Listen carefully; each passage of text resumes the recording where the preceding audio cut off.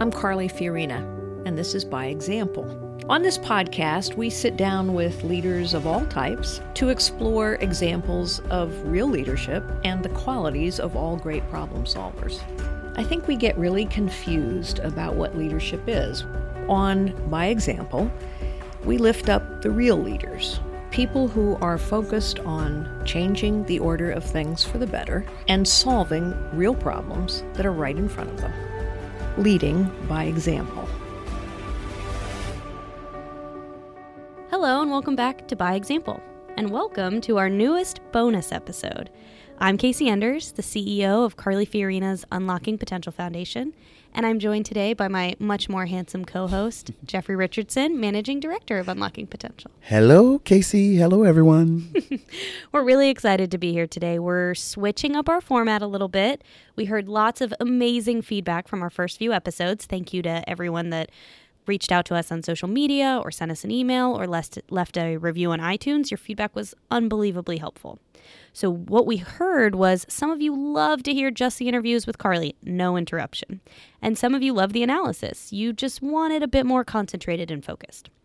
So what we're doing is splitting things up.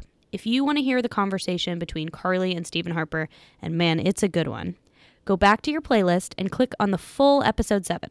No interruptions from us, no analysis, no commentary, just a fantastic conversation between two amazing leaders. For those of you that are excited for a deeper dive, you listen to the episode, you got it, and you want more. Even more content and exploration of the concepts and ideas that Carly and Prime Minister Harper discussed, led by me and Jeffrey, you're in the right place. Thanks for joining us. Indeed. And so on this episode, Casey and I are going to share some of the key themes and highlights from Carly and Prime Minister Harper's conversation. Then we're going to share some of our key insights from Prime Minister Harper's talk with Carly that unlocked and unleashed new understanding and awareness for us. You can call it our sort of aha moment. Mm-hmm. And then we're going to talk about strategy and give some specific action steps you can take to develop your leadership and unlock potential in yourself and others.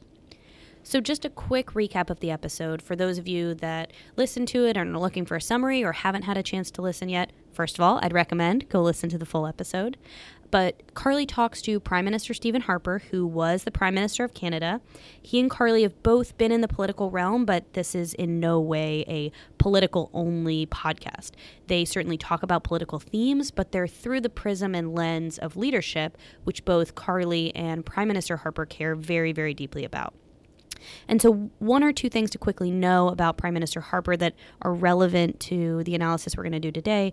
First of all, he essentially founded the modern Conservative Party by uniting two existing parties.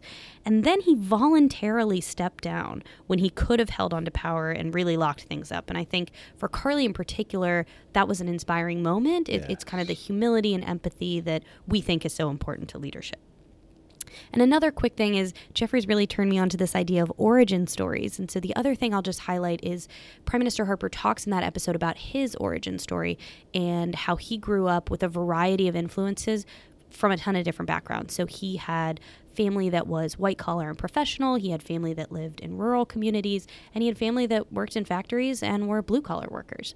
And so I think that kind of set him up for the perspective that you're going to hear, I think, Jeffrey talk a little bit about in his analysis. Yes, totally, Casey.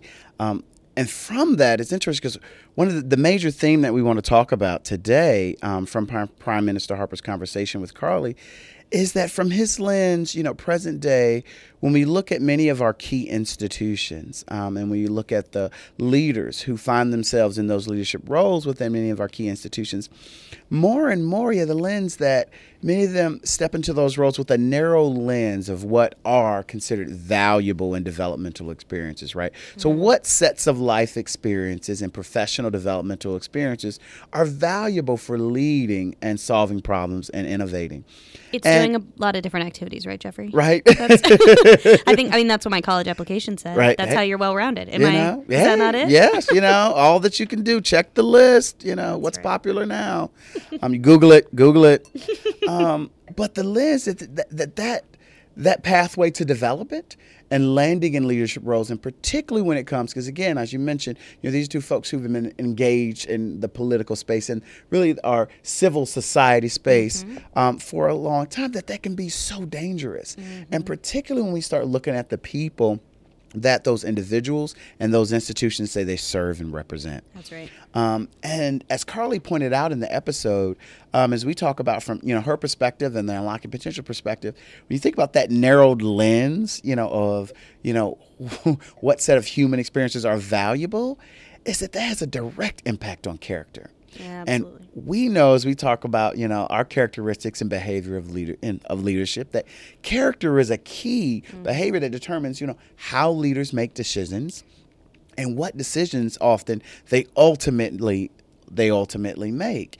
And so when you think about, that we, as Prime Minister Harper put it, have institutions that often have people at the head who live in very unique, globalized communities and who are cut off from the folks that they serve and represent, and therefore lack empathy and understanding of the people they serve and represent. And that just really stuck with me. Yeah, absolutely. And it connected with, Carly connected it back to something that is, present day in our global world we're hearing a lot about in the media. Here comes the aha moment. And that was a piece of reporting about what's happening in France and the protests and disruption around quality of life and economics and all of that. And it was someone who was talking to a reporter or media personality, and they said, our leaders are talking about getting to the end of the world, and we're trying to make it to the end of the month. Yeah, wow. And that just hit me in my gut. I mean, we know we talk about siloed leadership, right? And we talk about folks who are disconnected from the communities that they serve and represent. But it made me think about, for those of us who are in leadership roles and we are aware, right? We're on the journey and doing the work to try to really be aware of the impact and influence of our work and our roles. It kind of connected with me, and I hope that folks recognize, because the thing is, it pointed out that there are a lot of folks in leadership roles within these institutions that get to that place and that they forget, or maybe they haven't had the lens from the beginning, that it's not about the brick and mortar. It's not about the funding. It's not about the policies, the statutes that created those institutions, that created that opportunity to lead and leverage your experiences, time, and talent. It is the people that are within and connected to those institutions. And represented by. It is their perspective. It is their desire. It is their need. It is their lack. It is all those things that create the opportunity for us to lead. And so, therefore, in order for us to really lead and be effective in those leadership roles and within those institutions and systems, we must first and foremost recognize the value of our people. Absolutely. And I think this is where the practical application comes in. So recognizing the value of your people is incredibly important. How do you build a culture and an environment that respects, recognizes, and lifts up the values that Prime Minister Harper and Carly were talking about? And in this conversation, we heard a little bit about the what, right? So Carly and Prime Minister Harper talked about the characteristics you should be looking for when you're identifying the types of people you want to spend time with, whether that's at work or at home or out in your community. Those folks should be mission-driven and they should be growth-oriented. So Carly wrote a great piece recently that you can check out online. It's available on www.carlyfiorina.com on how to build a culture with people who reflect those attributes. And that culture doesn't have to be at work. It can be at home or out in your community, at your church, or in the nonprofit organizations you're involved in. What she said was, no matter where you are, it's not easy, but you need a process. You've got the strategy because you know what you're looking for. Mission-driven, growth-oriented. But now you need a process. So when you're trying to build a culture with people who are mission-oriented, let's take that piece first, make sure you're carving out specific times for people to talk about and explore explicitly the things that they get excited about. Let them find the parts of the mission that speak to them. That will look different for everyone, so give them the space and time to define it. And on that second piece, growth, let them talk about failure. I know that tolerating failure in your culture can be a really hard thing. I struggle with it in Yes, my it day-to-day. I struggle with it in my team. I think we all do. We all have expectations and targets and metrics and goals to meet and reputations to protect. So, as Carly points out in her piece, for those who are rightfully nervous, start small.